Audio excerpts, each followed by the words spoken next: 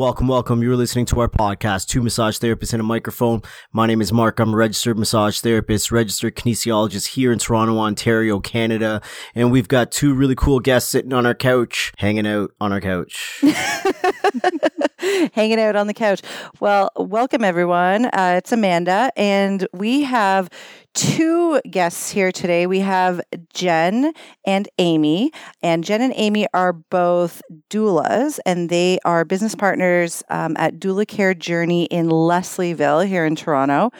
And so they attend births anywhere from, was it you said, Mount Sinai to Sunnybrook to Michael Garron. You guys are all over the place, right? Pretty much within the GTA, yeah. So North York General to the north, St. Joseph's to the west, Michael Garron to the east, and Sunnybrook and Mount Sinai are in the middle.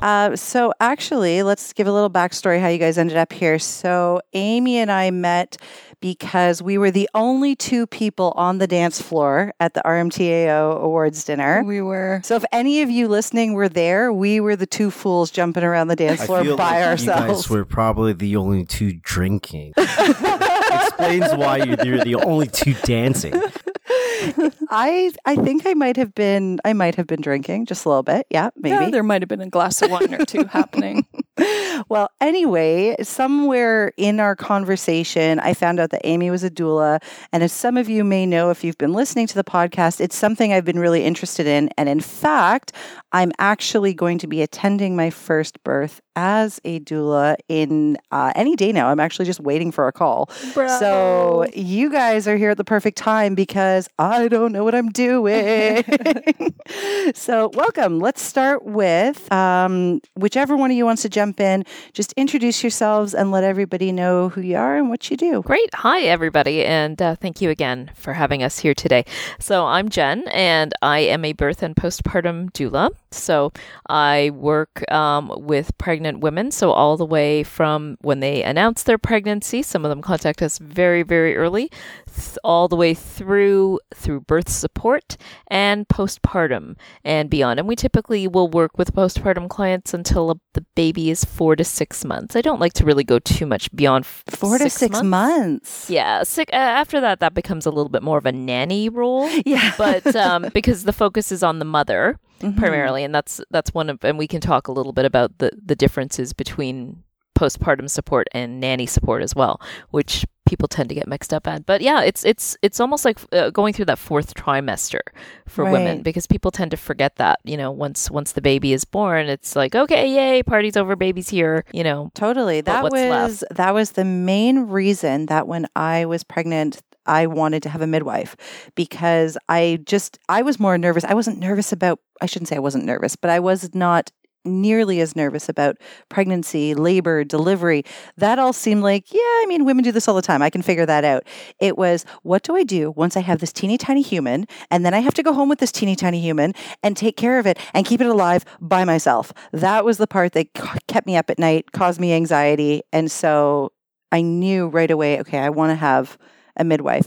I didn't know a lot about doulas then, to be honest with you. But okay, well, thank you. I want to also let Amy introduce herself. Sorry, I get really excited talking about babies. Hey guys, thanks for having me here, having both of us here.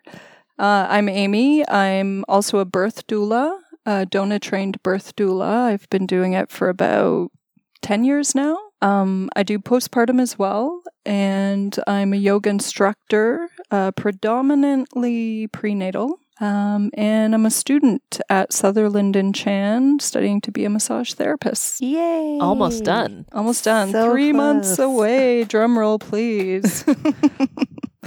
How do you like school? Was massage therapy school all you thought it was going to be? And more. I had no idea what I was signing up for. It's amazing. It's amazing.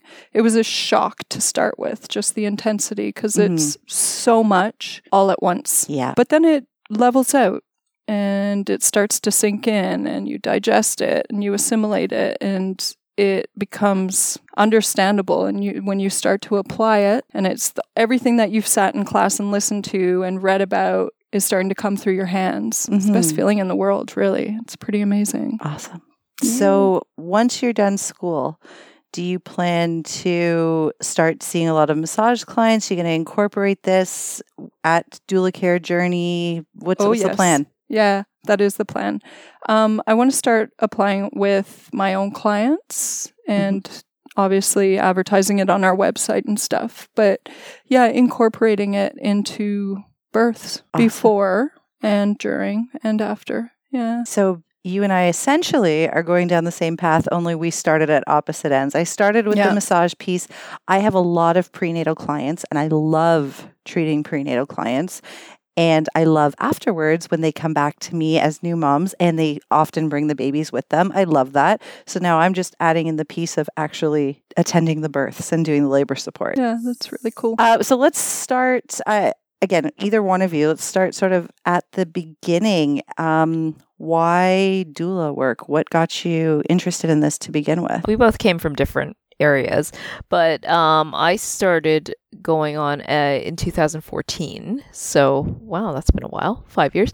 And I just wanted to, I'd had my own baby. I did not have a doula at my birth, but I had a postpartum doula, and she made a really big difference and a really big impact on me, because it's like you said, you know, they send you home from the hospital with this tiny human with no instructions, and I had no idea. And 2 days later, my husband went back to work, and I had no idea, you know, and everybody gave me very irrelevant advice, like things like, oh, breastfeeding's pretty natural and you just put the baby on, it's easy. Oh, yeah, no problem. Babies just sleep all day, it's pretty easy, you know, and it's like, no, it's not. Nobody tells you about all the other stuff that comes with it. So having someone there to support you and tell you it's normal, to tell you this is kind of how you can structure your day so that you're not feeling like you're just sitting around in your pajamas crying, you know, that kind of thing. So it was extremely helpful, and it really motivated me to try and seek out and to do that kind of support for new moms, because it was very it was something that made a big impact on my life, and I won't ever forget that.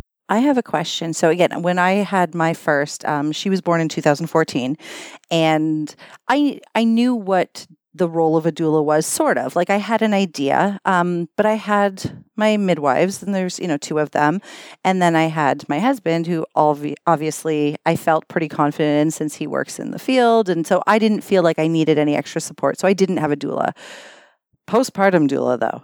That would have been a thing I was interested in, because similar situation. I went home. I had him home for 5 days, and then I was on my own. How did you come to find out about this? I didn't even know that was a thing, that you could get somebody afterwards. I was very lucky. I had midwives as well, and they actually, at one of my prenatal appointments, they said, have you got a plan for when the baby arrives? And I'm like, yeah, I got diapers, I got swaddles, I'm good, I've got a crib, I'm ready to go. And she was like, no, like support. And I'm like, I don't know, like, what do you mean? I mean, how hard is it? I have a cat. That's the same. It's like slightly harder than a cat. Like, it's not even as hard as a dog. You don't have to walk the baby unless you want to. So, and they were like, okay, no. You need somebody who can come in and just sort of help you out. Like, and I was like she'll clean my house, like a cleaning lady. And they said, no, postpartum doula, look it up, go to this website, look it up, they didn't recommend a specific person, but they sort of pushed me in the direction of a specific person. Okay. Because I don't think legally they can really make recommendations. But anyway, so I called up this person and she said, yeah, absolutely. And I had no idea what she was going to do, but she made me feel more normal. And that was really huge. Like, she made me not feel alone. Like, I was not the only person in the world struggling with a new baby. That is so super important. I try to, without scaring all of my soon-to-be new mom friends, because I've got a whole bunch of people around me right now that are about to be moms. I don't want to be the person that tells the horror stories, because I can't stand that either. Once you're pregnant, everybody wants to tell you about their horrible stories. So I actually usually tell them about how really, honestly, uneventful and easy my births were. I mean, easy is probably not the right word, but there was nothing out of the ordinary. This is normal. Does it hurt? Of course it does. It's labor. It's supposed to fucking hurt. So that to me doesn't seem like a big issue, right? But I do want the message to get across that, like, this isn't what people tell you. Like you said, people is, oh, the baby sleeps all day. Oh, you can just take them everywhere. Oh, they adapt so easily. So then when you don't have that baby, when you have the colicky baby, you don't feel like a crazy person. Or when you haven't managed to get out of your pajamas and shower and it's 3:30 p.m., you realize, okay, that's normal. It's totally fine. And I wish that somebody had maybe prepared me a little bit more for that part. So I think all the education is around labor and birth, right? Yes. So all the prenatal education, and they talk about the 3 trimesters of pregnancy, and then you go through labor and birth, but they forget to talk about the 4th trimester, which is when you have the baby and those 3 months postpartum. Right? At least 3 months, because that's really the transition phase where everybody's life has changed so drastically, and it takes that amount of time to get into a rhythm in the new family and for the baby to adjust and for the parents to adjust to like the new life and stuff. And then the picnic is maybe on the other side of that 4th trimester. Well, it's funny too, because everybody always talks about or jokes about, the hormonal pregnant woman. You don't know hormones until you're in the 4th trimester. And now you're trying to deal with the hormones and the mood swings and all the stuff before, but with a screaming baby. So yeah, I think having somebody there to make you feel like a human is super important. And that's why as well, even with birth doula support, if we have clients that really just want us for birth and labor, which is wonderful, of course, as well, we always include a postpartum visit, always, just to get them on the right start. Just to help them with that transition, Okay, I have to ask because I'm really curious. I've been there for 2 of them, What the hell makes you want to do this as a job? I don't have to live with your baby. I need to know, because I need to know. I found out about this work through a friend of mine who had just become a doula. She'd had her first was 2, and she was telling me about this work. And I was just getting shivers. The hair on my arm started to stand up. And I went home and I read about it and I researched it, and I just went, boom, straight to the course. It just sparked something in me. I wanted to know more and I wanted to be there. Like the idea of being able to support a woman through that. Do you have children? Yeah, I just wanted to follow that. No, I don't. Do you want children? I used to want children. When did it change? Talk to me. No, I'm just kidding. It did not change from going to births, that's for sure. It probably in the last 3 years. I'm 43 now, so I've just gotten to this point where I can't see myself having them at this age or beyond. I know you still can, and women do, and props to them, absolutely. But no, I've just gone down a different path. No, I'm with you. That's a very personal choice. I have friends who purposely had children early because they thought that's what was best for their lifestyle. I personally didn't want any kids until after 30, so I waited until I was after 30. And I have some friends who are having kids into their 40s. I always felt like, my kids, I wanted them between like 30 and 35. And then after that, I'm like, we'll see how I feel. So I turned 35 this year, and I'm on the fence about a third. Wow. Because I'm like, I don't know. Do I want to start this all over again? I don't know.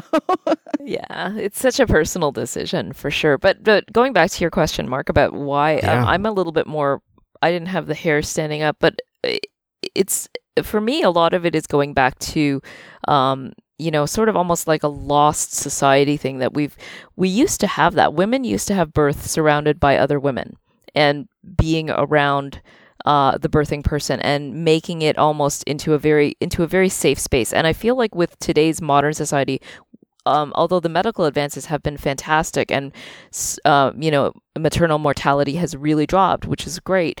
But we've lost a little bit of that touch. We lost the village. We've lost that village. Like, everybody always says it takes a village. I'm sorry, I have 2 kids. Where the fuck is my village?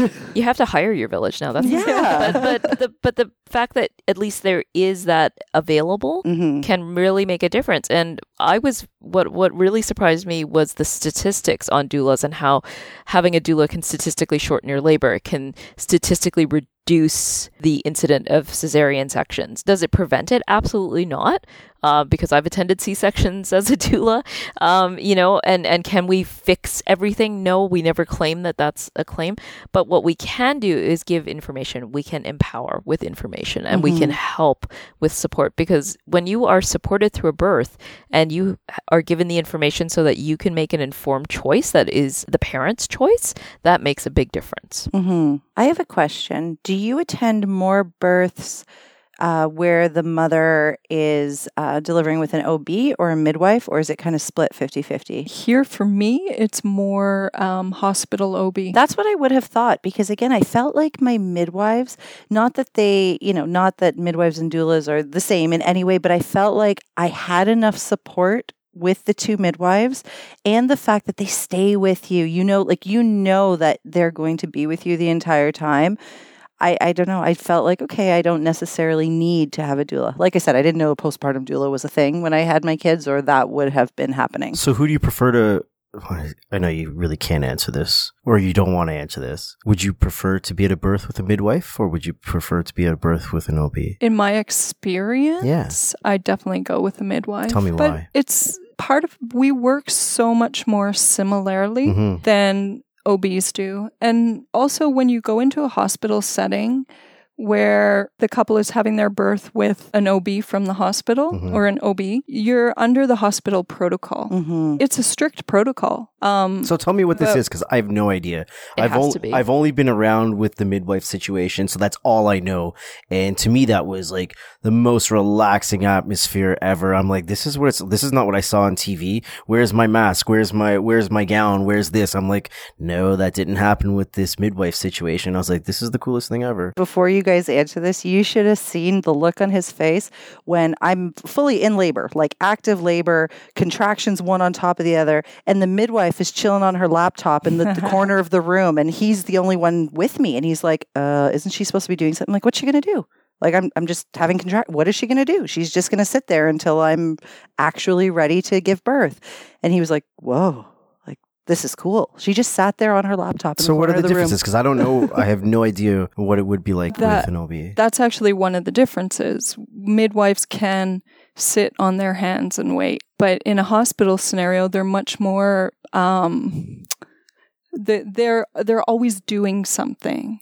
They're always checking on something. They're much more active, but it's because within that protocol, not active, that's not the right word. They just have a very long checklist of things that they need to get done in order to complete the birth record. Okay. So in terms of paperwork, and that falls to the nurses. You won't actually see your doctor at a hospital birth if you're with an OB. They will come in, check on you once, maybe twice in labor, and then they'll come to catch the baby. That's about it. So would I have been able to do what I did in the birth of our two children if you had an OB? You should first tell everyone who's listening what you did. What did I do? I don't know. I held your legs open. You'd be able to do that. And I was there to catch our baby. You would not be able to do that. All the good stuff. You cut the cord. Did you cut the cord with both kids? Yep. The things I don't remember. It happens very quickly. What I do remember, actually, you guys will appreciate this, from the first birth. So my first midwife, she was two different people. When I would go for my regular visits with her, she seemed a little bit cold. That's not really the right word. She wasn't cold. She was just very medical. That's how she was at our visits. Whereas my secondary midwife seemed very relaxed. She would tell me to come 15 minutes early. She's like, we can have a tea. She was super friendly and warm and anyway. And then when it was time for the birth, the very medical midwife suddenly became much more nurturing and comforting. And I was like, whoa, who are you? And the other one became the super medical. Anyway, after the birth, I think it was the friendlier one said to us, do you guys want to see the placenta? And I just said, yeah, I don't know. I'm holding a new baby. I wasn't really paying. I said, yeah, no problem. And apparently then Mark got an entire 20-minute demonstration as they held up the placenta and showed him each part and what everything does and how it looks like a tree. And thanks for that, by the way. You're welcome. You're like, yeah, sure, let's hear about it. I'm like, no, let's not. It's okay. I love and now the placenta. she's completely tuned out to you because you're in mother mode with your new baby. So now she's just talking to me, and I really don't have much of an interest, but now I have to sit there and kind of pretend like I'm really interested in what's going on. Did your midwives ask you if you wanted to keep it? The question, the way they phrased it to me, they said, what's your plan for your placenta? I'm like, excuse you? What do you mean? They're like, well, some people take it home and they plant it, and they plant like the tree of life, or, you can have it encapsulated. They gave me all these options. And I was like, so if I don't have a plan for the placenta, does it just go in like biohazard waste? And they're like, yeah. I'm like, yeah, I'm okay with that. I don't want it. I'm good. How many people say, yeah, I want to take it? Probably a lot. Well, we offer placenta encapsulation, and the only reason we launched it was because we were getting asked. Really? Like high numbers are we talking about here? I would say it's predominantly with midwifery clients, and it's predominantly people that have done a lot of reading about it. They've either done a lot of reading about it, or it might be a second or third pregnancy, and they suffered from postpartum anxiety and depression. And then, so there is anecdotal evidence that placenta encapsulation and taking placenta pills can help you with that. So you don't have to answer this if you don't want to, but what are your actual thoughts on the research with placenta encapsulation? How do you feel about it? My honest and evidence-based answer is that the studies are inconclusive at this point. We are doing this based on anecdotal evidence. Right. But having said that, when we do it for clients, we prepare it in the client's home. It's always done that way just to ensure, because we do not want any mix-ups. You do not want to be ingesting someone else's placenta. No, I don't want to be ingesting my own, so I definitely don't want to be ingesting somebody else's. And it's all done in view of the client. The kind of bonus of the way that we set it up is it's because if they're home with the baby, and if you're with a midwife, you go home quite soon, is that we always throw on a postpartum consultation as well. Just once we're done, it's a 2-day process. We'll sit with you, and talk about the new baby and so. But it's interesting. The placenta clients that I've had have tended to be second-time moms. Yeah, I have a friend who has a 6-month-old baby, and I only found out probably the last time she came for a treatment that she has placenta pills this time, but she didn't the first time. So for people listening who maybe don't have a very solid understanding of what the role of a doula is, can you kind of go through the whole thing, like the prenatal, the labor support, and the postpartum, like how you would describe to people what your role is in all of these stages? Before I answer that question, can I just go back and clarify that when I said midwives sit on their hands, I didn't mean that they don't do anything. I really didn't mean that they don't do anything. I didn't take it that way at all. I actually took it as just want to clarify that to they're the world. patient, because yes, the one and only book I read while I was pregnant, because I couldn't handle the what to expect and all that. The one and only book I read was the Ina May. What's the name of the book? Help me. Guide to Childbirth. Yes, Ina May's Guide to Childbirth. Yes, Ina May's Guide to yes. It was the only book I read, and reading that made me realize how much simpler labor and delivery is than what, like as Mark said, what you see on TV or what the medical community makes you believe. It's like suddenly treated like this trauma when I'm like, it doesn't have to be. Sure, things can happen. And sure, there's people who don't have the uncomplicated labor and delivery stories that I had, but it doesn't have to be a trauma, or it shouldn't be a trauma. And so I took your comment to mean like, the midwives can kind of just chill, knowing that unless there's a reason for me to intervene, let mom do her thing. And I appreciated that so much. I'm not somebody that wants somebody like over me the entire time and doing things like just, let me lay here in horrible, excruciating pain by myself. Thanks. Well, I think just to add to that, everybody wants to be seen in that situation. Well, just to add to that too, the difference is when you're with an OB, your nurse is really the one who's taking care of you as a patient, but you might not be her only patient. She might have a couple of other patients on the floor on the go. She might be concerned she's got to take her break. She's a unionized employee. She deserves her 2 breaks and her lunch. She has to know that she's going on break. She has to know that the other nurse is going to cover her clients or her patients while she's on her break. She knows her shift is going to end at a certain time. Whereas with a midwife, they know that they are there for you. Mm-hmm. So why the hell do most people not use midwives? Because people are afraid not to have doctors. The number of people, a lot of my family members included, who thought I was crazy. But you can have a midwife in your delivery in a hospital. Mm-hmm. A lot of people don't know that, though. Okay. Yeah, because anytime I did tell certain people that I didn't have an OB and that I had a midwife, they immediately said, so you're having your baby at home? Because they think midwife equals home birth, when really midwife can equal home birth, can equal birth center, can equal hospital. It's still your birth. You can do what you want. Just somebody's delivering the baby that's not an OB. I think also it isn't clear to a lot of people what the difference is. And so OBs are seen as doctors, and midwives are not seen that way as practitioners as they are. Mm-hmm. So people don't understand that they are safe with a midwife having a birth because midwives are trained. I get it as a massage therapist. It's like the physio to massage therapy. Now I get it. Yes. Well, even, I don't know if you recall this, I'm getting a little graphic on the podcast, but I had to get stitches in my first birth. And Mark was just beside himself that it was the midwife doing the stitches. He didn't know that, he's like, oh, so they're like really medically trained. I'm like, yeah, anything surrounding labor and delivery, other than if I had to have had a C-section, she can do it. I felt perfectly safe. And I was so happy to have as he said, it actually was very relaxed.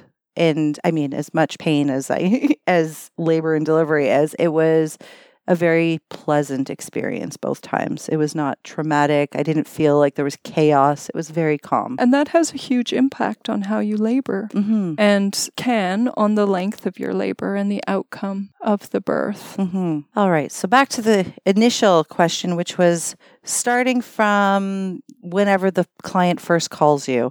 What is your role during all of these different stages? The process and the role is from the first call, we organize an interview, a meeting, and then we have that. It's usually about an hour. It's usually at the couple's home. And it's just kind of answering this question for them that you've just asked us, right? So we start with 2 prenatal visits before 36 weeks is ideal. Usually happens in the 3rd trimester because just naturally, a lot of you guys might be able to attest to this, but in the 3rd trimester, couples are starting to go, okay, let's get ready for this. Let's, read some stuff, take some stuff in, see what the labor is going to be like, start learning about what we're going to do through the labor, that kind of stuff. So the prenatal visits are about an hour and a half each. And we're going through the different phases of labor. They're education sessions, but also an opportunity to get to know your doula better and how we can work together as a team through the labor. We also will cover, usually on the 2nd prenatal, we'll cover a little bit of postpartum stuff. So what should you have on hand for when you come home? Mm-hmm. So make sure that you have, we always like to recommend padsicles for healing. We always recommend a freezer full of food, just so you don't have to worry about cooking. That was the best thing I ever did. Of course, now we have Skip the Dishes and Uber Eats, so you've got it you've got that going as well. But just making sure that you've got that. Maybe plan to have a cleaning lady come in for the first month, just so you don't have to worry about the house. Things that people would typically not think a doula would think of. But, even stuff like, what happens if I go into labor at 3 a.m. and the hospital door is closed? Do I have to go in through emergency? It's full of germs and stuff. Like, how do we do this? Like, logistical stuff. Where do I park my car? When do I call the doula? Yeah. So a lot of it's practical as well. Okay. So, the prenatal visits are education, getting to know each other, and trying to figure out, I guess, from the couple is what level of involvement for you actually in the delivery room, Can I ask you guys a question about that? Have you ever met with a couple and they've gone a different route, or they're like, I don't think I'm into this?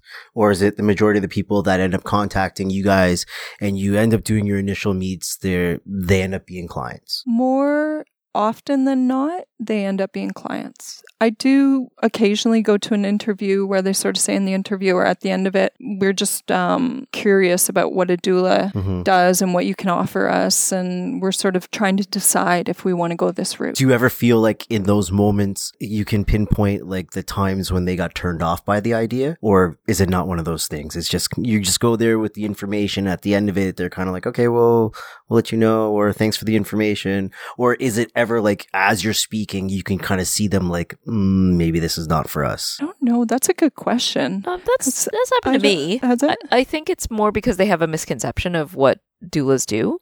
And one of the biggest misconceptions that I find is they think that we can advocate for them in the hospital. Yes. You've got to be my champion. You know, and I remember her sitting in an interview and she was like, you know, I'm going to be in labor and I'm probably not going to be able to speak up. And I think my husband's shy and he's going to be too freaked out. And so I need you to, when the nurse wants to give me XYZ, that you stand up and say, no, she doesn't want that. Right. And when I told her that ethically and, you know, by the rules of our certifying organization, we cannot do that. That's not what doulas do. We don't speak for the client. I mean, of course, we know their wishes because we've discussed it, but as you know, in labor, things can change from moment to moment. What seemed like an awesome idea 3 weeks ago when you're in labor is maybe not a great idea anymore. Or maybe you've completely changed your mind. I mean, that's one that we see quite a bit as well. So, I mean, I can tell you, even myself, I was with my midwife and I'm like, I'm having a natural home birth and this is my plan. And the midwives were like, that's cool. And then when it came down to brass tacks, I was like, get me the epidural. I just I want the meds. It's so funny because you can say all of these things, but I think the most important thing and what I hope when I eventually do start doing labor support and doula work is I hope that I can sort of give my clients the enough knowledge to just keep an open mind. Like, I'm so happy that you have a birth plan, but you cannot be rigid about this, because I've heard this so many times where people have this idea of how it's going to go and then it just doesn't. I was adamantly against induction with my first. And so, you know, when it got to, I guess, 7 days overdue, my midwife said, so, like, how you feeling? And I mean, at this point, I'd been 3 centimeters dilated since my due date, but nothing was happening. And it was, so what do you want to do? And I kept saying, no, give me more time. And I was doing all of the things, you know, all the old wives' tales, whatever, that to get this, you know, spicy food, walking. Somebody said pineapple, like anything. I was trying everything that was safe, right? And I said to her, okay, when is it not safe for me to keep this baby inside? And she said, once it goes beyond 14 days, we're going to have to give you an ultrasound daily. I'm like, well, that sounds like a pain in the ass. So fine, let's schedule the induction for 14 days. And if I haven't gone into labor by then, fine, I will happily come to the hospital and get induced. And she did not come. So I did have to go get induced, but I was so against getting induced. But I knew, like, if it comes to that, it comes to that, right? Yeah, that's a big piece of the prenatals, is preparing you for any eventuality. So we don't only talk about the natural side of birth, we also talk about the options for medical. But even more key than that is that you do have options. You don't have to go directly to one thing. Like you said, you tried a bunch of different things. So yeah, we talk about that in the prenatals. And the idea is just preparing for any eventuality, whatever route it could take, and supporting you through those different eventualities if they come up. And it's important to clarify that we never override what a medical provider will suggest. Of course. Right? But that's, again, another misconception. And that's something that, going back to your question, Mark, about how when you know sometimes the interview is going to turn and we're not what they expected. Because sometimes they think we can override a doctor. And I'm like, no. Like, I didn't go to medical school. Like, I'm there to support you, not tell the doctor how to do his job. Are there ever times when you're there at a birth and you're like, oh, I would just do this so differently, doctor? These grins are your answer. That's a very loaded question. Yeah, it's so loaded. Because you have to fire the gun. Let's hear it. We're not you have doctors. To be very diplomatic. We're not medical professionals. We didn't go to medical school. You know, OBs go to school for 8 years. We're not qualified to make that call. But what we are qualified to do is to listen and support our clients. And do we think we would have done something differently?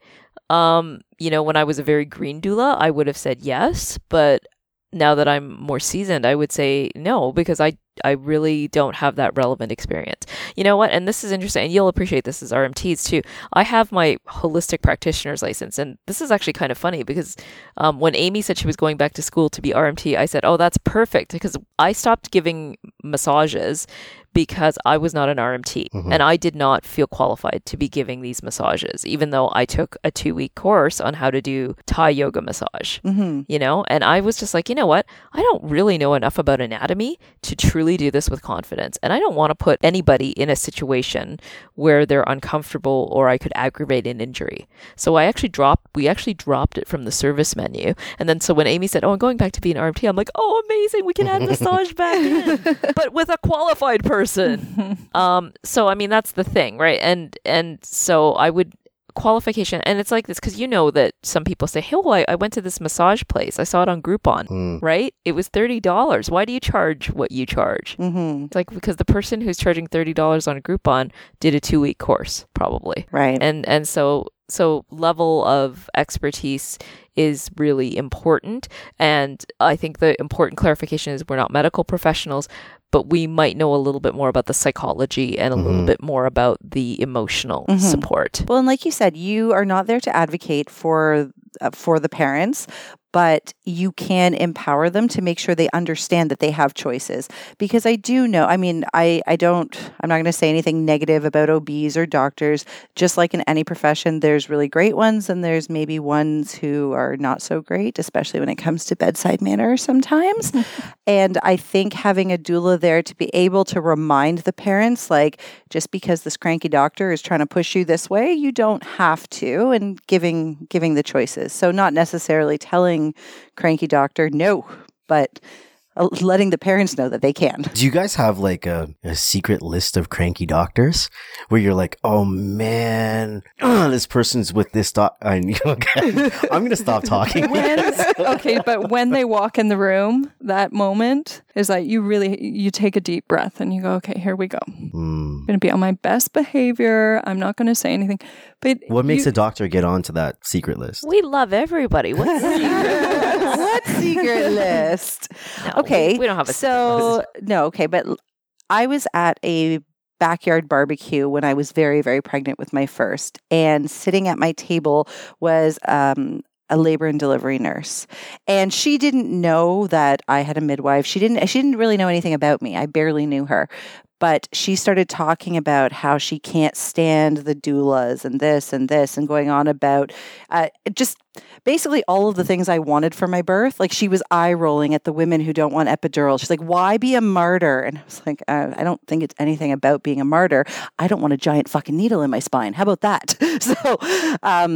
So I know that there are some medical professionals that are not on board with doulas. Do you guys ever get that negative experience, or are the doctors and nurses and all the hospital staff usually pretty good with you? For the most part, they're pretty good. Awesome. But you can sense, definitely, you can sense that energy. Perfect example, they introduce themselves to everybody else in the room and they don't introduce themselves to you. Like, you're no longer a person? You're not there. So you introduce yourself and you start the dynamic off to a good start. But wow, that is hierarchy at its finest. It is. But I'm not even going to introduce myself to you. You are not even a person in this room because I don't subscribe to your philosophy on birth. But the best part is when by the end of it, they're pretty intrigued by what you've done in the room. And that's what I look at it as. Every opportunity when you get somebody like that is an opportunity to turn it around, because chances are they formed that opinion because they have had a bad experience. Yeah. And there are rogue doulas out there, I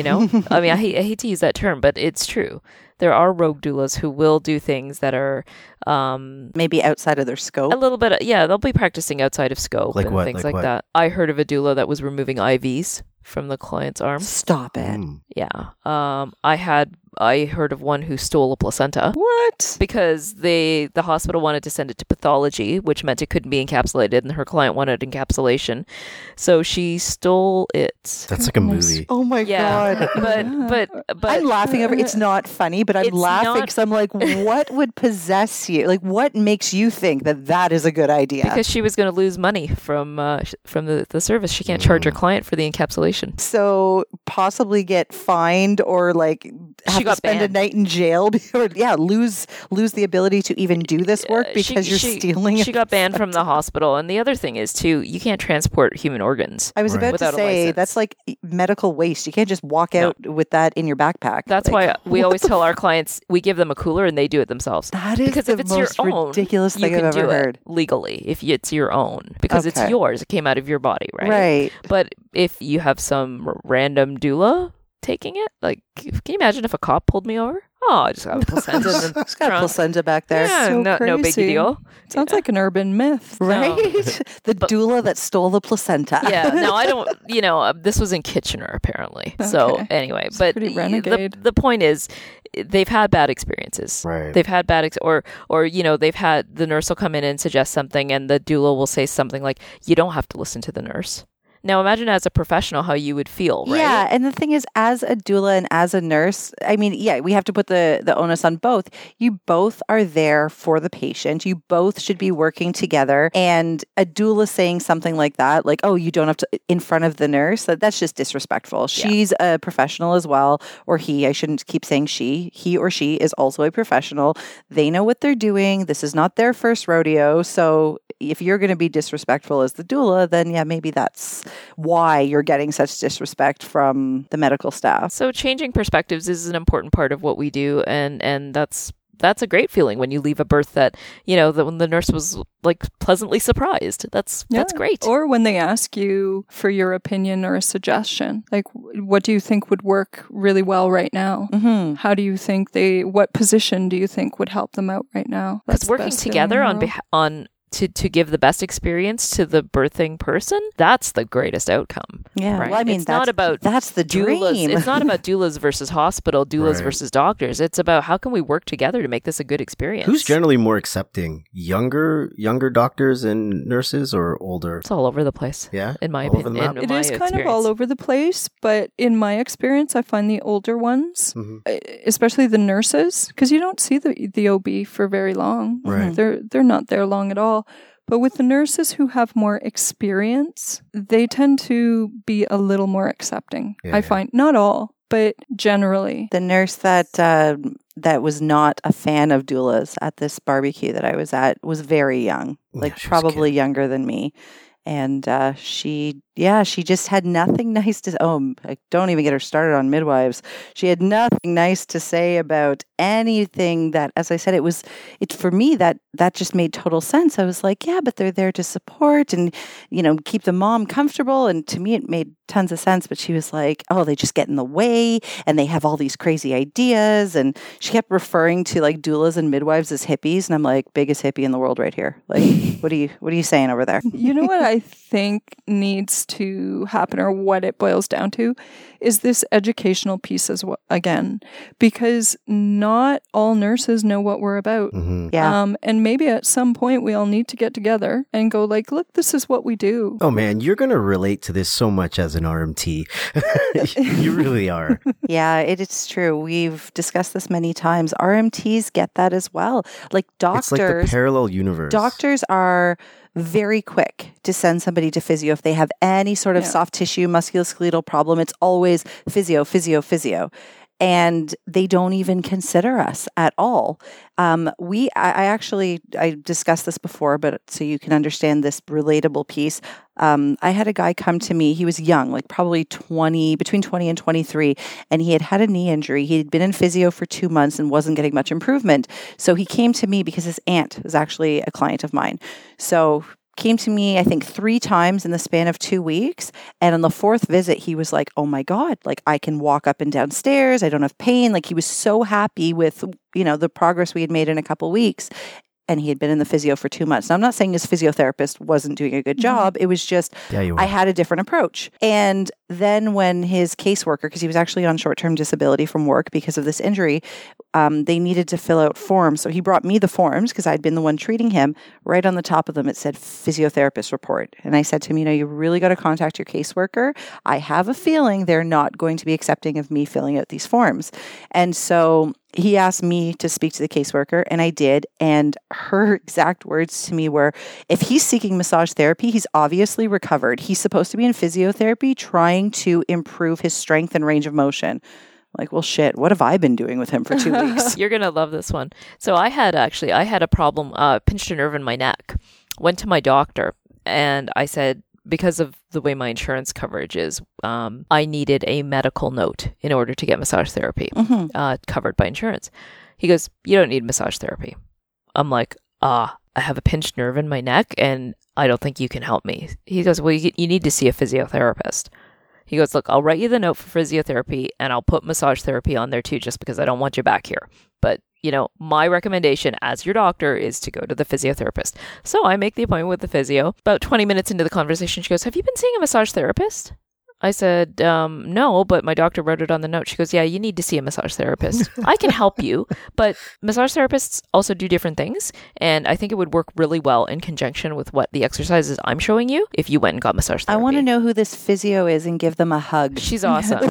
Yeah, they're in Leslieville. So yeah, Mend Physio. They're fabulous. Awesome. And they have actually RMTs that work on site. Yeah, I mean, in conjunction. As you said, like you, the doulas, working with the OBs, the midwives, the nurses, like you guys all want to be collaborative to make the best possible experience for the birthing mother.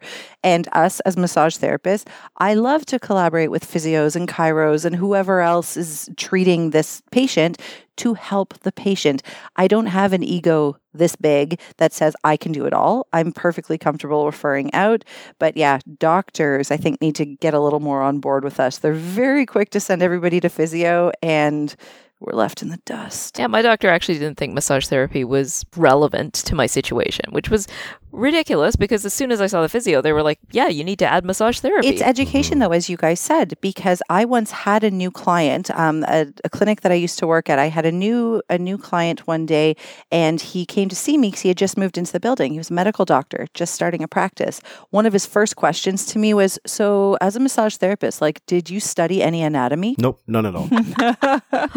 So clearly the education isn't there.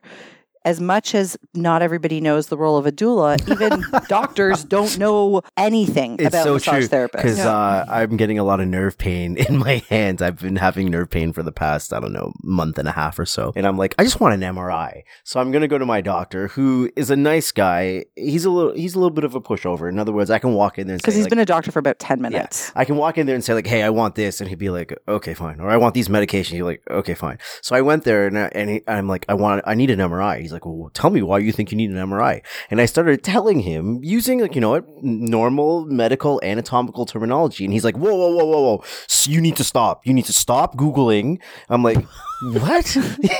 He's like, what you're telling me doesn't make sense. You need to stop Googling. And I was like, no, dude, it makes perfect sense. You need to slow down and just listen to what I'm saying. And then after all of this, he's like, yeah, these are probably the things that are going on with you. No problem. Here's the MRI. Like, yeah, I said that 10 minutes ago, dude. Yeah. Aww. Yeah. Collaboration is the way of the future. Now, the interesting thing is knowing that RMTs are regulated, right? Because you guys are writing exams and you are doing testing, and it's a very stringent process, right? Mm-hmm. The thing with doulas, and this is probably why some doulas get a bad rap as well, is because we are not regulated. Mm-hmm. So I can go and not have any training and not have any experience and have never been to a birth and have never given birth, and I can hang out my shingle and say I'm a doula. Yeah. So tell me this then, is there an association? There is. Okay. The Association of Ontario Doulas, but you don't have to join. Right. We're As members. With most associations. Because we're on board and we're on side, and it also carries liability insurance. Mm-hmm. As we were speaking about this before you came in about how there are different ways to get certified, but as Jen said, you don't actually have to get certified to be a doula. Mm-hmm. So this is where the confusion came in. This first birth that I'm going to be attending very soon, I keep looking at my phone because literally it can be any minute. She is a certified doula, or she's in the process. Like, I think she's attended her 3 births. She's doing the things. She's becoming certified. And when she found out that the course I'm taking is much shorter and I guess much less intensive than she did, because I'm already at RMT, I already have the anatomy background. I'm not doing this full intensive thing that she did. She was just shocked. Like, what do you mean? You don't have to do this. You don't have to do this. It's unregulated. So, I mean, in my case, I feel pretty confident that I can do this work. But it is scary to think that, just like personal training, pretty much anyone could just decide one day, like, I'm a personal trainer. Well, yeah, but that's the whole point of having associations or some sort of, governing body to kind of regulate the profession that's not regulated, right? That's the idea. So I'm curious about the doula education. So it's the courses that you take, are they associated, are they somehow linked with the association? In other words, the association is like, okay, membership to our association because it's an easier path because you have education from here or from here or from here. Yes. In order to be a member of the association, you need to have taken training from certain approved trainers. Because there's a lot of people that just hang out a shingle and say, I'm a doula trainer. I can train you. I have 4 kids, so I'm qualified. Yeah. And I mean, and that's another big myth that I want to bust, that you have to have kids to be a doula. Oh. Because that is ridiculous. Well, Amy's been doing this for what, a decade? Amy has way more experience than me. Yeah. And I have kids and I would never be a good doula. So let's look at it from the other way. There's a male doula though out in Nova Scotia. And he's an RMT. Oh yeah? I feel like you would be a fantastic doula. I honestly, I've been to 2 births. I'm good. So biased. I'm so biased, of course. You don't remember what my husband. What that tub looked like after our second daughter. I'm good. Okay, I'm good. It wasn't a pretty scene. It wasn't. I'm going to make it sound worse than it. No, I'm going to make it sound why are you making this face? You're like, because I know what you're going to say. And by the way, before he tells this story, I'll let you know he said this to my very pregnant friend the other day. Like, way to scare the shit out of somebody who's about to give birth. I was just making it. Tell them how you described the tub. I was trying to describe the scene post birth. Have you guys ever seen Scarface? I don't know if I've seen that movie. Oh, I don't think I have. I know what I know what Scarface is. Yeah, so there's a scene. Maybe I shouldn't say it then. Yeah, maybe not.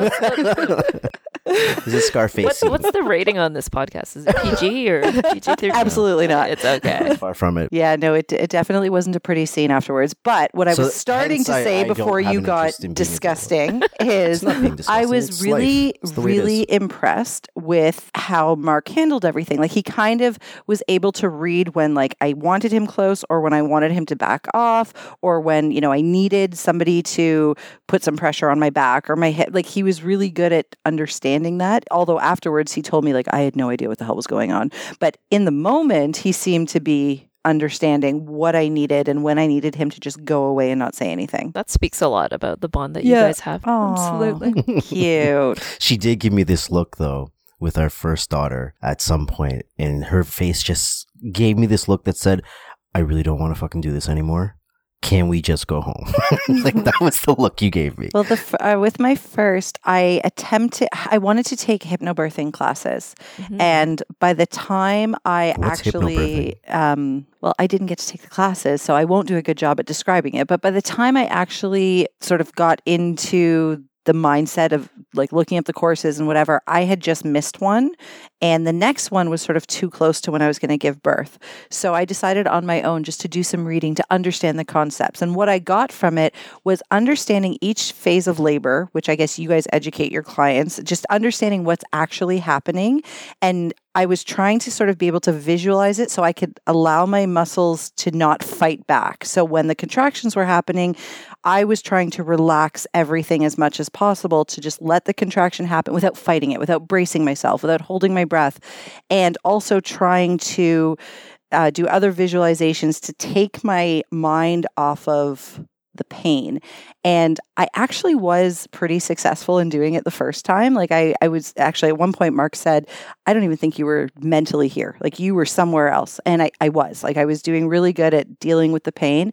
The second time around, I did not use those techniques, and I fought every contraction that came to me and made it 7,000 times more painful. You're a natural doula. Oh, That's what we do. It's part of what we do. Distraction from the pain, the sensation. And that's why that's why I'm so excited that you're going to a birth, because the power of touch is huge in terms of breaking that fear pain cycle when a woman is in labor. Thank you. That's what I was looking for. The fear.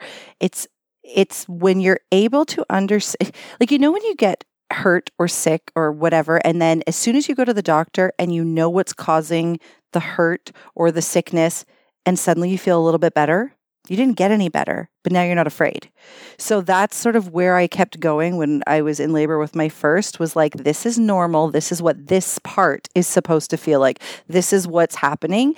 And I was able to not resist it and not be scared of it, so that it, the pain would ease off a little bit. So yes, it's the fear. And we're there to kind of reconnect as well, because even if you explain it in a prenatal, once you're in labor, sometimes that just goes out the window and you forget. But that's okay, because we're there to remind you. And we're going to bring you back to that calmer space so that your body can get on doing with what it needs to get doing, and so that the experience is better. Did we even we go on so many tangents, and That's it's my fault all the time. It's both of our faults. But I get really excited talking about this stuff because, as I said, as soon as I was pregnant with my first, I was like, I feel like I missed my calling. Like, I want to be a part of delivering babies. I want to work with pregnant women. So once you've done the prenatal visits, now you are at the hospital, you're in the labor and delivery. What are you doing? What is your role there, other than, as you said, letting them know they have choices? What are you actually doing? So many different things. We take our cues from the client. Yeah. Okay. And what their needs are. And it really depends on who they are. I find different people need different things at different times, if that makes sense. Some people need a lot of physical touch. Right. They need a lot of hip squeezes. They need a lot of touch. I will often work on the feet, doing a little bit of reflexology points on the feet and the hands, things like that. Some people don't want to be touched. That was me. Don't touch me. Don't touch me. But they want someone to talk to them, to distract them. Humor is a really surprising one. I'll say something like, tell me something funny. Tell me about your first date with your husband. Tell me something funny. Ever the funniest thing that ever happened? Get them thinking about something else. Yeah. Sometimes it's giving them space. Sometimes it's doing nothing. Yeah, I was gonna ask, have you ever been in those scenarios where it's like, I don't even know why I'm here. Like, I feel like they don't even need or want me here. Yeah, I felt that, and then I've realized, well, it's just the fact that I'm in the room and they know that they can turn to me for something. Right. They don't need anything right now. They're good. But at some point, they might need to turn to me for just something. Just the comfort of knowing that it's there if I need it. Yeah. Well, we talked about before we put the headsets on about a lot of your role being partner support, right? Dealing with whoever the mother has brought with them, right? Yeah. And not all partners can see what Mark you saw in two births. Sometimes we have to run up behind the partner with the chair just before he goes down. Or just... I thought that was only on TV shows. Getting him to the right side of the bed so he doesn't have to see everything before it happens. And I made it sound horrible. Like, I would go to births all the time. Like, I thought it was the coolest thing ever. I just talk a lot of shit here, but it was really cool. But these are the real life scenario, where... In the prenatals we've discussed, she said, I don't want him to see anything when the baby's being born. This is what I was telling Amanda, because she's going to a birth. And I'm like, you've only seen this from one angle. Like, you don't know what it's like from different parts of the room. You're right. I don't. I'm excited, though. I'm excited to go. And actually, the mother has actually requested that from me. We haven't had my first meeting with her, like, as doula is tomorrow morning. Okay. So, but in our last conversation, she did say she didn't want her partner seeing any of it. She said, I want him to stay by my head. Yeah. You can be wherever you want, but I don't want him. Because, like, I wanted to. You wanted to, and I was comfortable with you doing that. They have both sort of decided as a couple that that's not something either of them want. Okay. So she said, I don't know if in the moment he's going to forget that. She's like, but can you just keep him at the right place? Because I don't want him seeing everything. See, that's crazy to me, because to me, that's the magic moment. Do you know what I mean? Like, that was the magic moment. You described it to me in quite a lot of detail. Top of the head. Oh, not there anymore. Top of the head. Oh, not there anymore. But that was like the glory moment. I don't know why you wouldn't want it. You could be a doula. What are you talking about? Yeah, totally. I don't. Agreed. Me and people don't mix. So. Yeah. I mean, it really just, it's very interesting with partners too. I've had a dad faint. Yeah, that's what I meant. And you got to run in there with that chair before he hits the floor. I didn't quite do that. I just sort of helped him up by the shoulders, and I moved him over to the little couch. There was a little couch in the room, and I just said, sit down, take a deep breath, have a glass of water. And meanwhile, his wife's like, I'm the one having a baby. Well, you know what it is too, as the partner, you're just so helpless. Like there's nothing you can do, and you just see your wife or your girlfriend or your partner, whatever this is, and there's just like pain and discomfort, and you don't know what to do. Right? There's nothing you really can do other than whatever she wants me to do at this moment. Yeah. Right? So you have this moment of helplessness. Absolutely. And there's also that you don't know what you can do, and you think it needs to be something way bigger than it really is. And sometimes we just go, would you mind? She needs a glass of water. Yeah. Like she's really dehydrated right now. And that's the biggest thing you could do in that moment, kind of thing. And that's part of our role. So going back to how do we help the partner is that. Or sometimes we can see and sense that she just needs someone beside her, holding her hand. The partner might be like a little freaked out, not sure what he can do, and just going over and holding a hand might not cross his mind because it doesn't seem like enough. So the doula jumps in and goes, you know what? Why don't you guys just hang out, get close to her by the bed, have a chat, get excited about your new baby coming, hold her hand, talk to her. I'm going to step out for a minute. Yeah, that's pretty cool. Yeah. What's the longest labor you've ever attended, both of you? I've been to, it was over 36 hours. Whoa. Nobody freak out, please. Not all labors last 36 hours. The reason why I was at a labor that was over 36 hours was because I used to work with a midwife. So I assisted a midwife when I lived in Spain for 4 years. She was like a mentor. And she liked to be at births from the get-go. So from the very first contraction. And we basically rocked up and we moved into the house until the baby came. Right. Well, actually, we have a friend whose wife was in labor for over 30 hours. And she said, thank God for my doula. Because the doula didn't leave her side from the minute that she went into labor until that baby was there. Yeah. And I mean, even the midwives were switching out, right? You know, like one would go and then, you know, they would sort of take turns so that they weren't exhausted. She said the doula never left the entire time. Yeah. And I think it was, something like 36 hours. Yeah. There's a real connection, bond, and trust that's built up. And in all of my interviews, I'm asked, have you ever missed a birth and do you work with a backup? And absolutely, I always work with a backup or two, but knock on wood, I never want to miss a birth because you build that bond and you want to be at those births. Right. You don't want to, I've been to 2 births in a day, and that wasn't supposed to happen. They were like a month apart, but you don't want to miss those births. Right. What about you, Jen? Longest birth? 28 hours.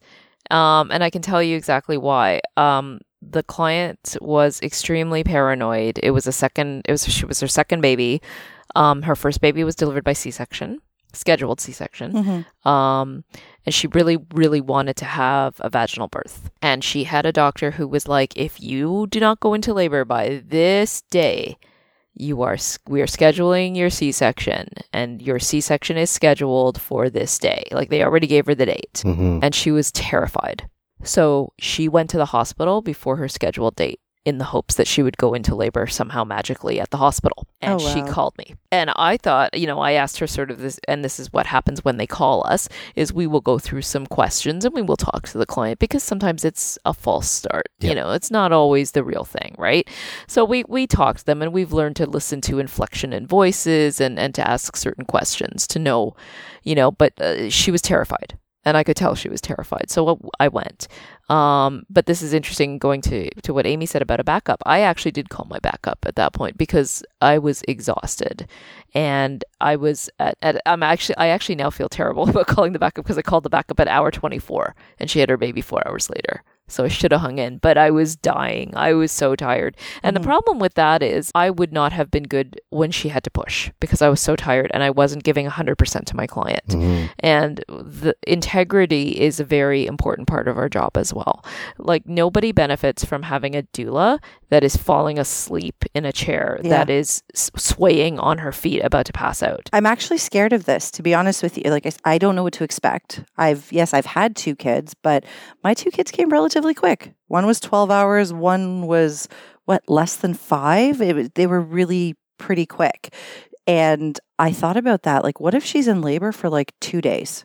Am I going to be able to keep alert and do this for 2 days? Because this is so new to you and it's super exciting. You're going to have the massive adrenaline rush and you will be up. I mean, I guess I've had the training with a colicky newborn of not sleeping for days on end, so maybe I'll be fine. I don't know. And you will be being a new doula, but once you start to do it on a regular basis and you're doing a roster of 4, 6, 8 clients a month, you can't. And that's why backup is so essential. If I am at a very super long birth, I can call Amy and go, Amy, I've been here 24 hours. I'm starting to fade. Please come in for 5 hours or 6 hours so I can go home, get some sleep, and then I'll come back. Right. And so there's always somebody with the client. So actually for quite a while, and we still do, sometimes we'll both meet. It's almost like the midwifery model. We'll both meet with the client so that they know us both as a team. We've also done shared care where you get 2 doulas, and for the price of one, we give you a schedule, a doula schedule. So we're on call, one doula on call 1 week, the other on the other. So when you go into labor, you call the one that's on call. So again, similar to what the midwives do. Like it was always, call your primary, but if you called her and her voicemail said like, I'm not on call right now, all right, fine. Then you call the backup. Yeah, and you've met us both. You've had the prenatals with both of us, so you know both of us. And the beauty of that is, and when you're talking about, because Mark, you asked us, how do you do this as a job, right? Especially when you have kids, small kids. Because I have a daughter. I was like, oh, if I'm at a birth, what if I miss her ballet recital? Or what if I miss this? What if I miss that? But if I know that there's certain things, or her birthday party, I'll just say, Amy, you know what? We're having my daughter's birthday. Can you take call for that weekend? And usually, we arrange it ahead of time, and it's not a problem. And that really helps with the work-life balance. My daughter's birthday party is next Tuesday. When this friend of mine decided, that she wanted to have me at her birth, I initially was over the moon excited, yes, I want to do it. And then the next day I called her and I said, okay, I may have got a little too excited. I cannot commit to this date. My daughter's turning 5. She doesn't understand that she's not going to be like, oh, okay, mommy, I get it. You can't come to my birthday. But no, absolutely not. So I said, if you go into labor on her birthday party, I can't be there that day. This is already booked and paid for, and I'm going. And then I remembered I'm also enrolled to take a course. So there's 3 days in the next 2 weeks that I'm not available. And I said to her, okay, I think you need to call your backup doula because she does have another person. And she yesterday said, I'm going to take my chances of you not being available for 3 days, which terrifies me a little bit. But she's also come to the acceptance that if I can't be there, her partner's going to have to be the one because she really wanted it to be me. And I said, okay, I'm hoping. Just talk to your baby. Make sure that she doesn't come in one of those 3 days and we're good. Yeah, the mental physical connection, it's strong. Yeah. Just talk to her. Pact. Yeah. But we just found that doing the shared call it benefited clients. And actually our clients loved it. And we would always set up a WhatsApp chat. So if Amy's up late and they have a question and they put it on the WhatsApp, one of us is going to be on. I think that's super smart though, to have 2 people. It's just the same as with a midwife, because then that one person, I thought about that again with logistics. I have 2 little kids. If and when I start doing this, offering this service as part of my menu of services, am I going to be able to be on call that often? That's why I said I'll probably only take a few clients a year. I don't think I'll be doing this regularly because I do have 2 little kids and I've got 1,001 other commitments. I can't be on call all the time. It's impossible. Get a good partner. Yeah. Well, so you guys are both already taken. How many clients a year do you guys see? I haven't seen very many in the past 2 But years you've been in due to school full-time. Yeah. But I'll do up to 3 in a month if it works out with the due dates. Yeah. Right? And you have to juggle it a little bit. Like experience has helped. The years have helped to figure that one out. You know, like second time births tend to happen a little earlier. Tend to. And a little faster. And a little faster. First times, they usually go over date. So you just kind of do the maths. But it's still a little bit of a gamble. It's still a little bit of a gamble, and you always have your backups. Those babies, they don't listen from even before they're born. Yeah. Do you guys ever get like super connected to the family and all that kind of stuff? Or is it just not part of what happens because it's not? I'm still in contact with families here and in Spain and in Ecuador. And I actually just went to a third birth with this particular family. And I see them, they call me or she'll send me a photograph actually.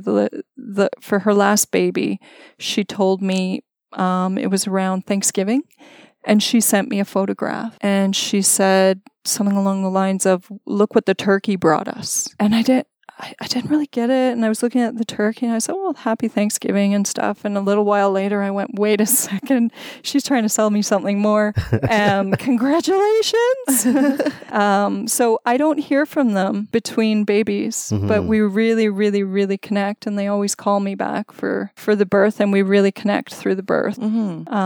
And then other people I'm just in contact with on a regular basis, and they send updates about the kids and stuff like that. Do you appreciate that? Like, do you love that part of the job? Yeah. I wonder, I always wondered, like my midwives, for example, when I was seeing them regularly, they make you just feel so important. Like I felt super supported by them. I loved them. And then there was a time where I thought like, oh, maybe I'll send them like a photo of the girls because they delivered both of the girls. And then I was like, do they really give a shit? Like, am I just being like super narcissistic? Do they care about my kids whatsoever? Like not in like a bad way, but I'm like, does that, or do they get so many of these things that they don't care? I love it. I love it. Yeah. I absolutely love it. Like we just got an email from a past client and she was like, "Oh, he's 18 months and he's going into daycare and I'm super excited." And I'm I feel like I would like it, but I'm also the person like when I'm scrolling through social media and people are posting a billion photos of their kid, I like to see the pictures of the kids and I like to see how they're growing and like I care about that. But I was just wondering like, do they care? You know what? I probably think they do. I think if you get into this line of work, you're compassionate like that. You care. Yeah. They do. My midwife's office does a picnic every year. Yeah, so does ours. And they love it. And we did go one year.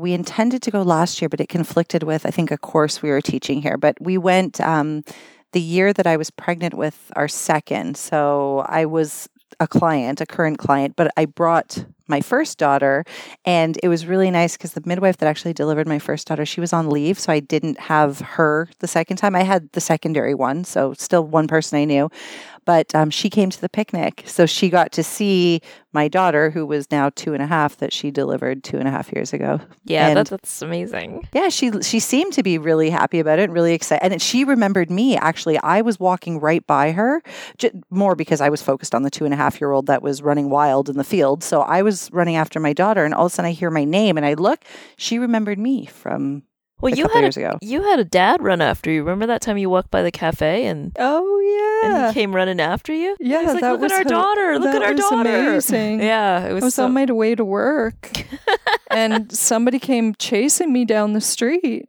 and I recognize you. It had been 2 years. Been 2 years. And he said, "Yeah, do you remember me?" And I was like, "Well, yeah, I recognize you, but when you go to so many births, you don't." Right. And then you haven't. You weren't heard even from at that birth. That's the thing. It was a shared. Just did the prenatal. I did the birth. But it was shared care. That's why you knew them.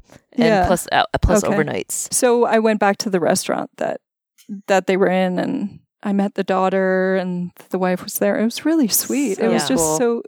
Yeah. It was awesome. Like, that's a really rewarding part of our job. See, I'm getting all goosebumpy because that's the part of doing, like, treating prenatal clients that I love, is most of them, they'll come see me through their whole pregnancy.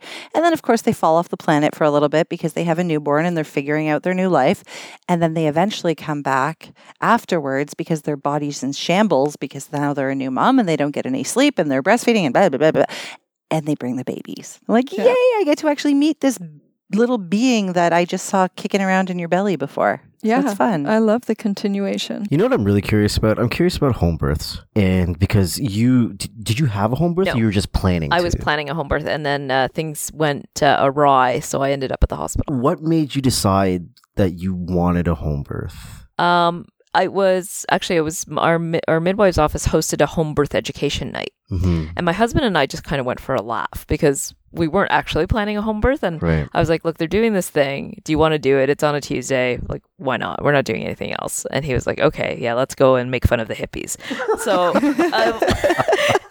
so we go. But by the end of the night, we were like, oh my gosh, this is the way to go. This is the way you have a baby. I think what I liked about it was the fact that, you know, you're in a familiar surrounding. Mm-hmm. So you're more comfortable. Like have been studies that have shown as when women transfer from home to hospital, there's an increase in their cortisol levels and stress levels, and it can slow down or stop labor. I was going to say, I've heard that it slows down the contractions. That is the last thing you want. That's the last thing you want. And that's why sometimes what happens is a woman will be convinced she's in active labor at home, and she'll go to the hospital, and the nurses will say, well, the monitor's not really showing you having a lot of contractions. It's because they've slowed down. Mm-hmm. And that really comes from our experience as mammals. When an animal is in labor, they find a little cozy den or whatever to have their baby, and they've usually picked it out ahead of time. But if they have to move because of a predator, their body will stop labor to enable them to move to a place of safety. And that's a natural, normal thing. So something, you know, inferences can be made that something happens similarly to women going to hospitals. But yeah, the home birth sounded just great. They come to your house. I'm like, good, my kitchen's there. I can have my food. I don't have to worry about somebody looking after my cat. Like, this is awesome. I can stay in my bed. I can use my bathtub. It just sounded fantastic. And when the midwives, what really turned the corner for me was when they said, we come equipped with everything that a tier 2 hospital has. We cannot administer an epidural, and we cannot perform a cesarean section, but we can do everything else that a tier 1 hospital would do. Right. And I said, and then they said, if you were to call, and the biggest fear is that if something goes wrong, but in the city of Toronto, you call 911 and an ambulance is there in an average of 2 to 3 minutes. Yeah, it's very fast. And you will be admitted quicker. And I guess the other big thing is there's this sort of misconception that there's just doctors everywhere in the hospital. Mm-hmm. Like you go to a labor and delivery unit and there's just going to be like doctors everywhere. And it's not true. There's like probably 2 of them on the floor. Yeah. There's also a misconception that with this, I'm putting it in air quotes right now, with something going wrong during your birth, that it's like if a doctor's not there in 15 seconds, you're going to die. Yeah. Like everybody would say that to me when they found out that I was, going with a midwife. Well, like, what if something goes wrong? Yeah. And the midwife will know if she can or can't handle it on her own. She will know if she needs to bring a doctor in, and they've got doctors in their back pockets. So everybody's fine. Everything is fine. It's, there's never, I don't think there's as frequently these emergencies that need a doctor right now as people think there are. I think I would have thought that initially with our first child. And I think now I kick around the idea of a home birth differently. Like I would be more accepting of a home birth because I'm not worried about those things. The only thing that would stop me from a home birth is if this wasn't, it's going to sound so stupid, is if this wasn't like my home that I'm not going to move from anymore. Like this is just my house now, because to drive by this house 10 years later and it's not mine anymore, to be like, you were born in that house over there, that 3rd bedroom over there, that's where you were born. That would feel a little weird to me, right? Versus, this is the family home that is now just the family home. You have to understand the psyche of Mark to understand that he owns things that are older than I am. Oh. He's a very nostalgic kind of guy. His parents still live in the house that he grew up in, and he will never let them sell that house unless it is to him. That's amazing. My husband's like that. Yeah, I throw things out when he's not home. I'm like, can we sell our house? Because I want to leave the city. Because we were talking about leaving the city earlier, and I'm like, I'm done with Toronto. I'm so sick of it. Let's go. Let's get out of the city. And he's just like, but we've lived here for so many years. And I'm like, we live in a 2-bedroom semi. It's a rooming house next to us. You remind me of like a couple on, what's that show that we watch sometimes? Love It or List It. Oh, yeah. When it's like the completely impractical home and there's always one of the two of the couple that are like, no, but it's the memories and this is our home. And yeah, that'd be me. Because that would be him. I think I'm far less sentimental. I keep things that I think are really, really important to keep. Like, so for example, I have both of the girls' blankets from the hospitals. I have their teeny tiny little hospital bracelets. I'm disgusting. And I have the umbilical cords. Like, I have that kind of stuff. But like, every piece of artwork my 5-year-old brings home from school. Come on. Yeah, but see, that's where I'd be like, I think it'd be important to own the house that my child was born in. Yeah, right. That's an interesting point because there is a big connection there, and some people would say it's leaving that sort of, big emotional impact moment that somehow gets impressioned into the house, or, I went a totally different route. The reason I didn't want a home birth was the mess. The crime scene I left behind in that hospital No, the tub. midwives clean it. The midwives clean it up. It's like nothing ever happened. Really? Yeah, they explained the whole thing. You put a shower curtain on the mattress. You put 2 sets of old bed sheets that you don't care about on the bed, and they clean it up. You get to sit there and bond with your baby. That's all I could think of they clean was, do I really want to have like a baby in like a pool in my living room? And I'm like, no, I don't want to deal with that mess. I don't think they clean up I don't think they take off the birth pool. It's whoever you rent the birth pool from, I think, comes in. Oh, really? I have no idea. I do it if I'm there. Yeah, that's right. Yeah. Well, let me tell you, at Sunnybrook, they took their sweet ass time cleaning up that tub afterwards. The next morning, nobody wanted to do it. That's why. Yeah. That's okay. They lost a scalpel in my bed. So, wow. Yeah, that was fun. It happens. Boy. It happens, okay? These are just things. It's a funny story now. At the time I was like, "What?" The nurse was looking very perplexed, and she's like, "I'm really sorry, but we lost a scalpel." I'm like, "Where?" She's like, "In the bed." I'm like I could be sitting on it. Oh my God. I'm like, well, I don't feel anything, so I think I'm okay. Just a scalpel? There's a scalpel? And they're like, can you please get out of the bed? And I'm like, yeah, sure. Let me just... That's a professional tool. It's not a pen. I don't even think they found it. They just kicked me off the bed and changed the sheets. I was like, okay. Oh, man. Well, you gotta go with the flow. My husband wasn't even in the room. He was filling out the OHIP paper or whatever, all the birth certificate stuff that they make the guy fill out. So once you've now done the labor delivery, do you leave almost immediately after? Like, do you kind of let the family bond with the baby? How long do you guys hang out? Does it get awkward? That's when I leave. When it gets awkward, okay. No, I'm usually there for an hour and a half to 2 hours after. There's like this natural moment where the baby's had a breastfeed. The nurses have cleaned up. It's like nothing ever happened in the room. And now it's time for the couple to just be with their baby. Yeah. Okay. Yeah. And then when is your first postpartum visit, if you get that far? Because I know some women just want you there for the birth, right? And then they're done? Or do they all have you postpartum? The majority. And we strongly encourage it. Even with, sometimes we get that question from second-time moms. They're like, oh, do I really need to have a postpartum visit because I've already done this? And we're like, yes, you especially need it because now you're navigating life with 2/3 kids. So we'll throw in some sibling education in there as well. Going from 1 to 2 felt like I was hit by a truck. Yeah, it's a big difference. And then again. Yeah, so we do encourage them to do it. I mean, I've had a couple of clients that maybe didn't do it just because I don't know why they just didn't call back or whatever. Okay, but typically you do the postpartum visit.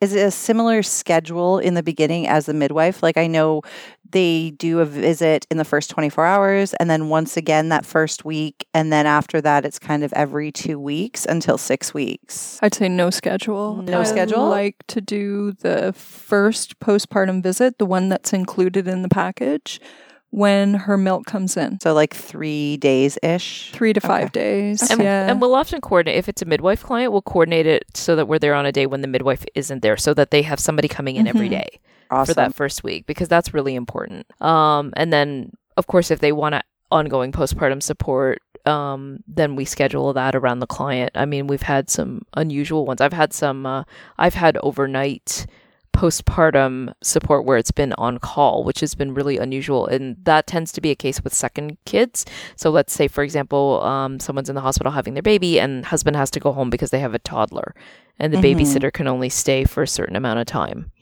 and dad has to go home. But mom doesn't want to be alone with the new baby Right. in the hospital. So I've done like overnights in hospitals. You have? I have. I didn't know that. I have. Yeah. And that is torture. Mark can attest to that. Yeah. It's not like they give anybody else a comfortable place to stay.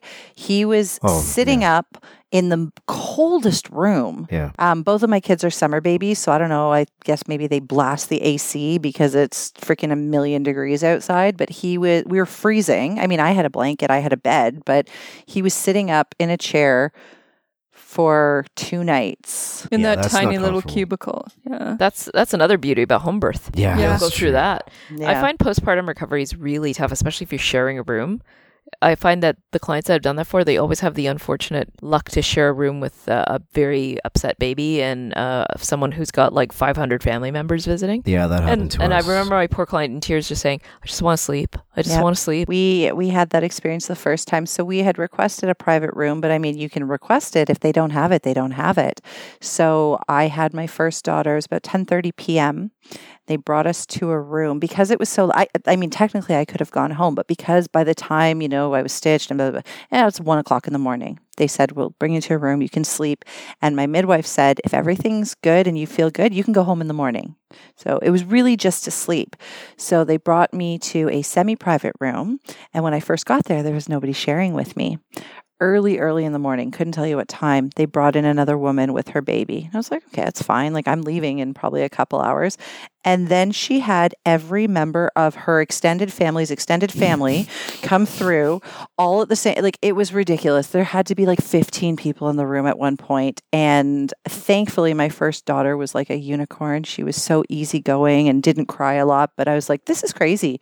Like, why do you need to have every member of your family and then their friends come and visit you? It was just nuts. Some people like it. They think it's a big party. I was not impressed. I remember being in the hospital and they brought in an entire buffet. Stop. Like wow. like the big, the foil containers with it was Greek food. It was like kebabs and stuff. Oh, I was wow. like, whoa, you're having a party. That is so funny. This is incredible. No, I actually didn't want anyone to visit other than I had my parents come like as soon as she was born.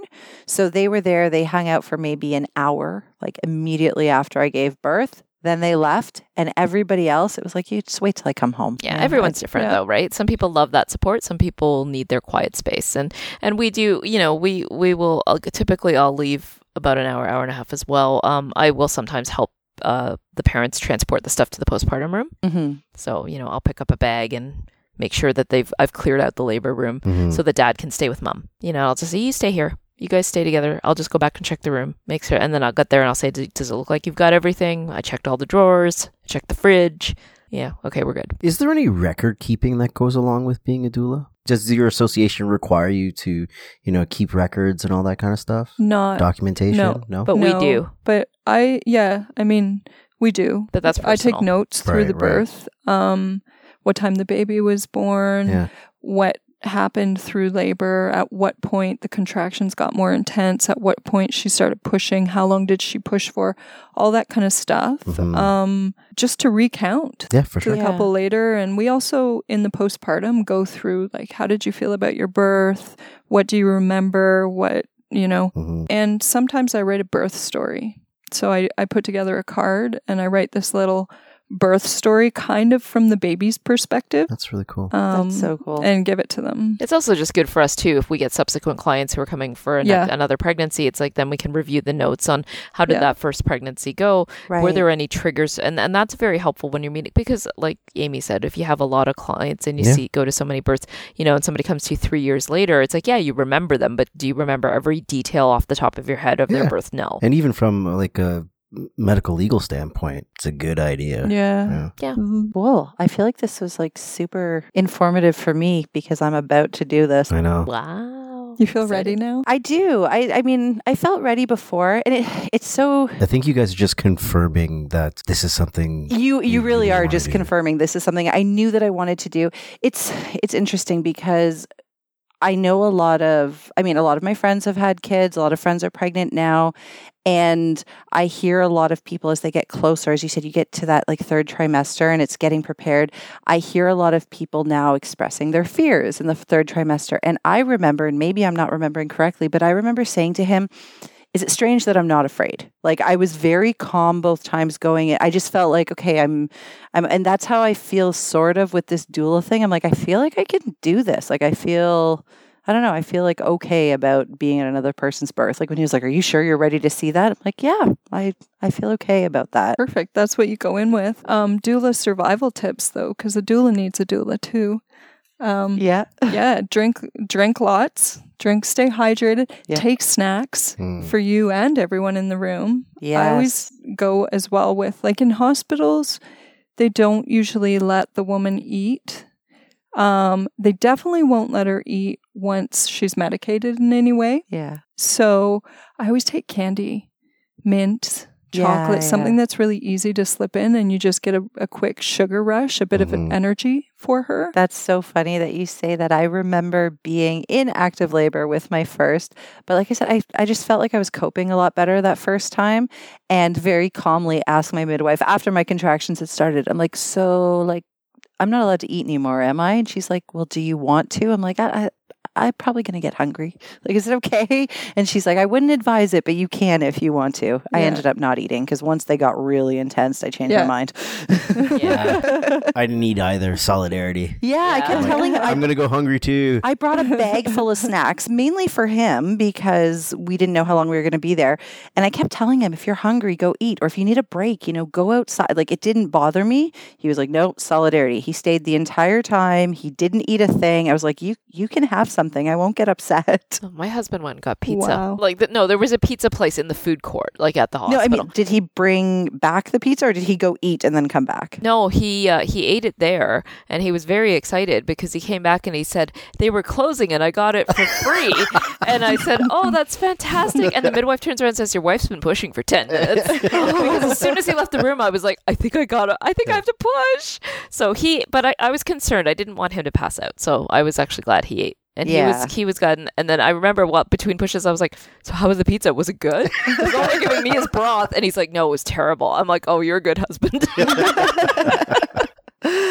Oh, I remember how hungry I was immediately after. Like once it was all over, it was like 1 o'clock in the morning. And I'm like, where can I get food? I'm so hungry now. Uber and you Eats. guys did go find me something. It was disgusting, but you guys did find me some food. There was something open in the hospital and somebody brought me like a bagel with cream cheese. I'm like, this is probably 17 hours old, but I'm going to eat it. Yeah. Is there anything else you want to ask these two lovely doulas that are here? Well, I think I got all my weird questions out. Thank you for dealing with the dude with the weird questions. They weren't that weird. Anything else you guys want to talk about? I think we kind of covered it all from first meeting to postpartum. I don't know. I love that, Mark, you dispelled a little bit about the husbands and home births, the myth about home births being, it's not for everybody, and you have to choose the best thing you can do for labor and birth is choose where you're going to be most comfortable. That's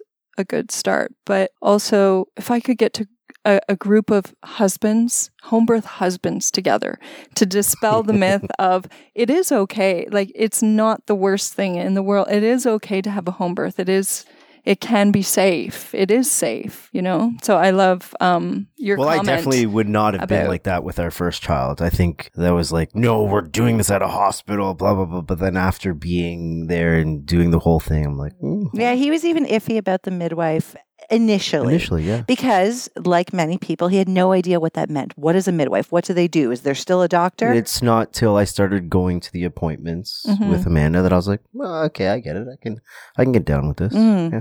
And I loved how much they included him. And I don't think you do get that same experience with the OB. I guess it depends on the doctor. I shouldn't generalize, but I feel like the doctor would feel more like, okay, husband, just sit down for a second while I deal with your wife. Whereas the midwife would ask him, like, how are you feeling? And actually include him in the appointments and let him listen to the heartbeat and it was very pleasant. It's a nice experience. It's with midwifery care, it's just a shame that a lot of women can't get, even if they want a midwife, they can't get one. I know. And that has to do with a lack of midwives, but that also has to do with a whole lot of midwifery schools are quite selective in terms of how many students they take in. And aren't there changes to like funding. And there's I was going to say there's also funding. Political issues. There's some political issues around that as well. But I mean, ultimately, if you're a low risk woman, midwifery care is a wonderful way. Yeah. It's a wonderful option. I mean, but of course, women should always choose what they feel more comfortable with. And many people just feel better with a doctor. You know? Well, I think for anybody listening, if you are pregnant or if you know somebody who's pregnant, just spreading the education about what doulas do, because I think what you guys do is super important, especially when they don't have a midwife, for that a little bit of extra support. And like I said, if I had known when I was pregnant that I could just have a postpartum doula, because I felt confident in labor and delivery, but afterwards I was a complete wreck, which I think most first-time moms are. So if anybody listening wanted to get in touch with you guys, how do they do that? You can send us an email at hellodoulacare, all one word, @gmail.com, or visit us on our website at doulacarejourney.com. Right well, thank you guys so much for coming in, and sorry that it went way later than we expected it to. It's probably my worries. There won't be any traffic now. Yes. Awesome. Right Thank you. on. You guys have been listening to Two Massage Therapists and a Microphone. Peace.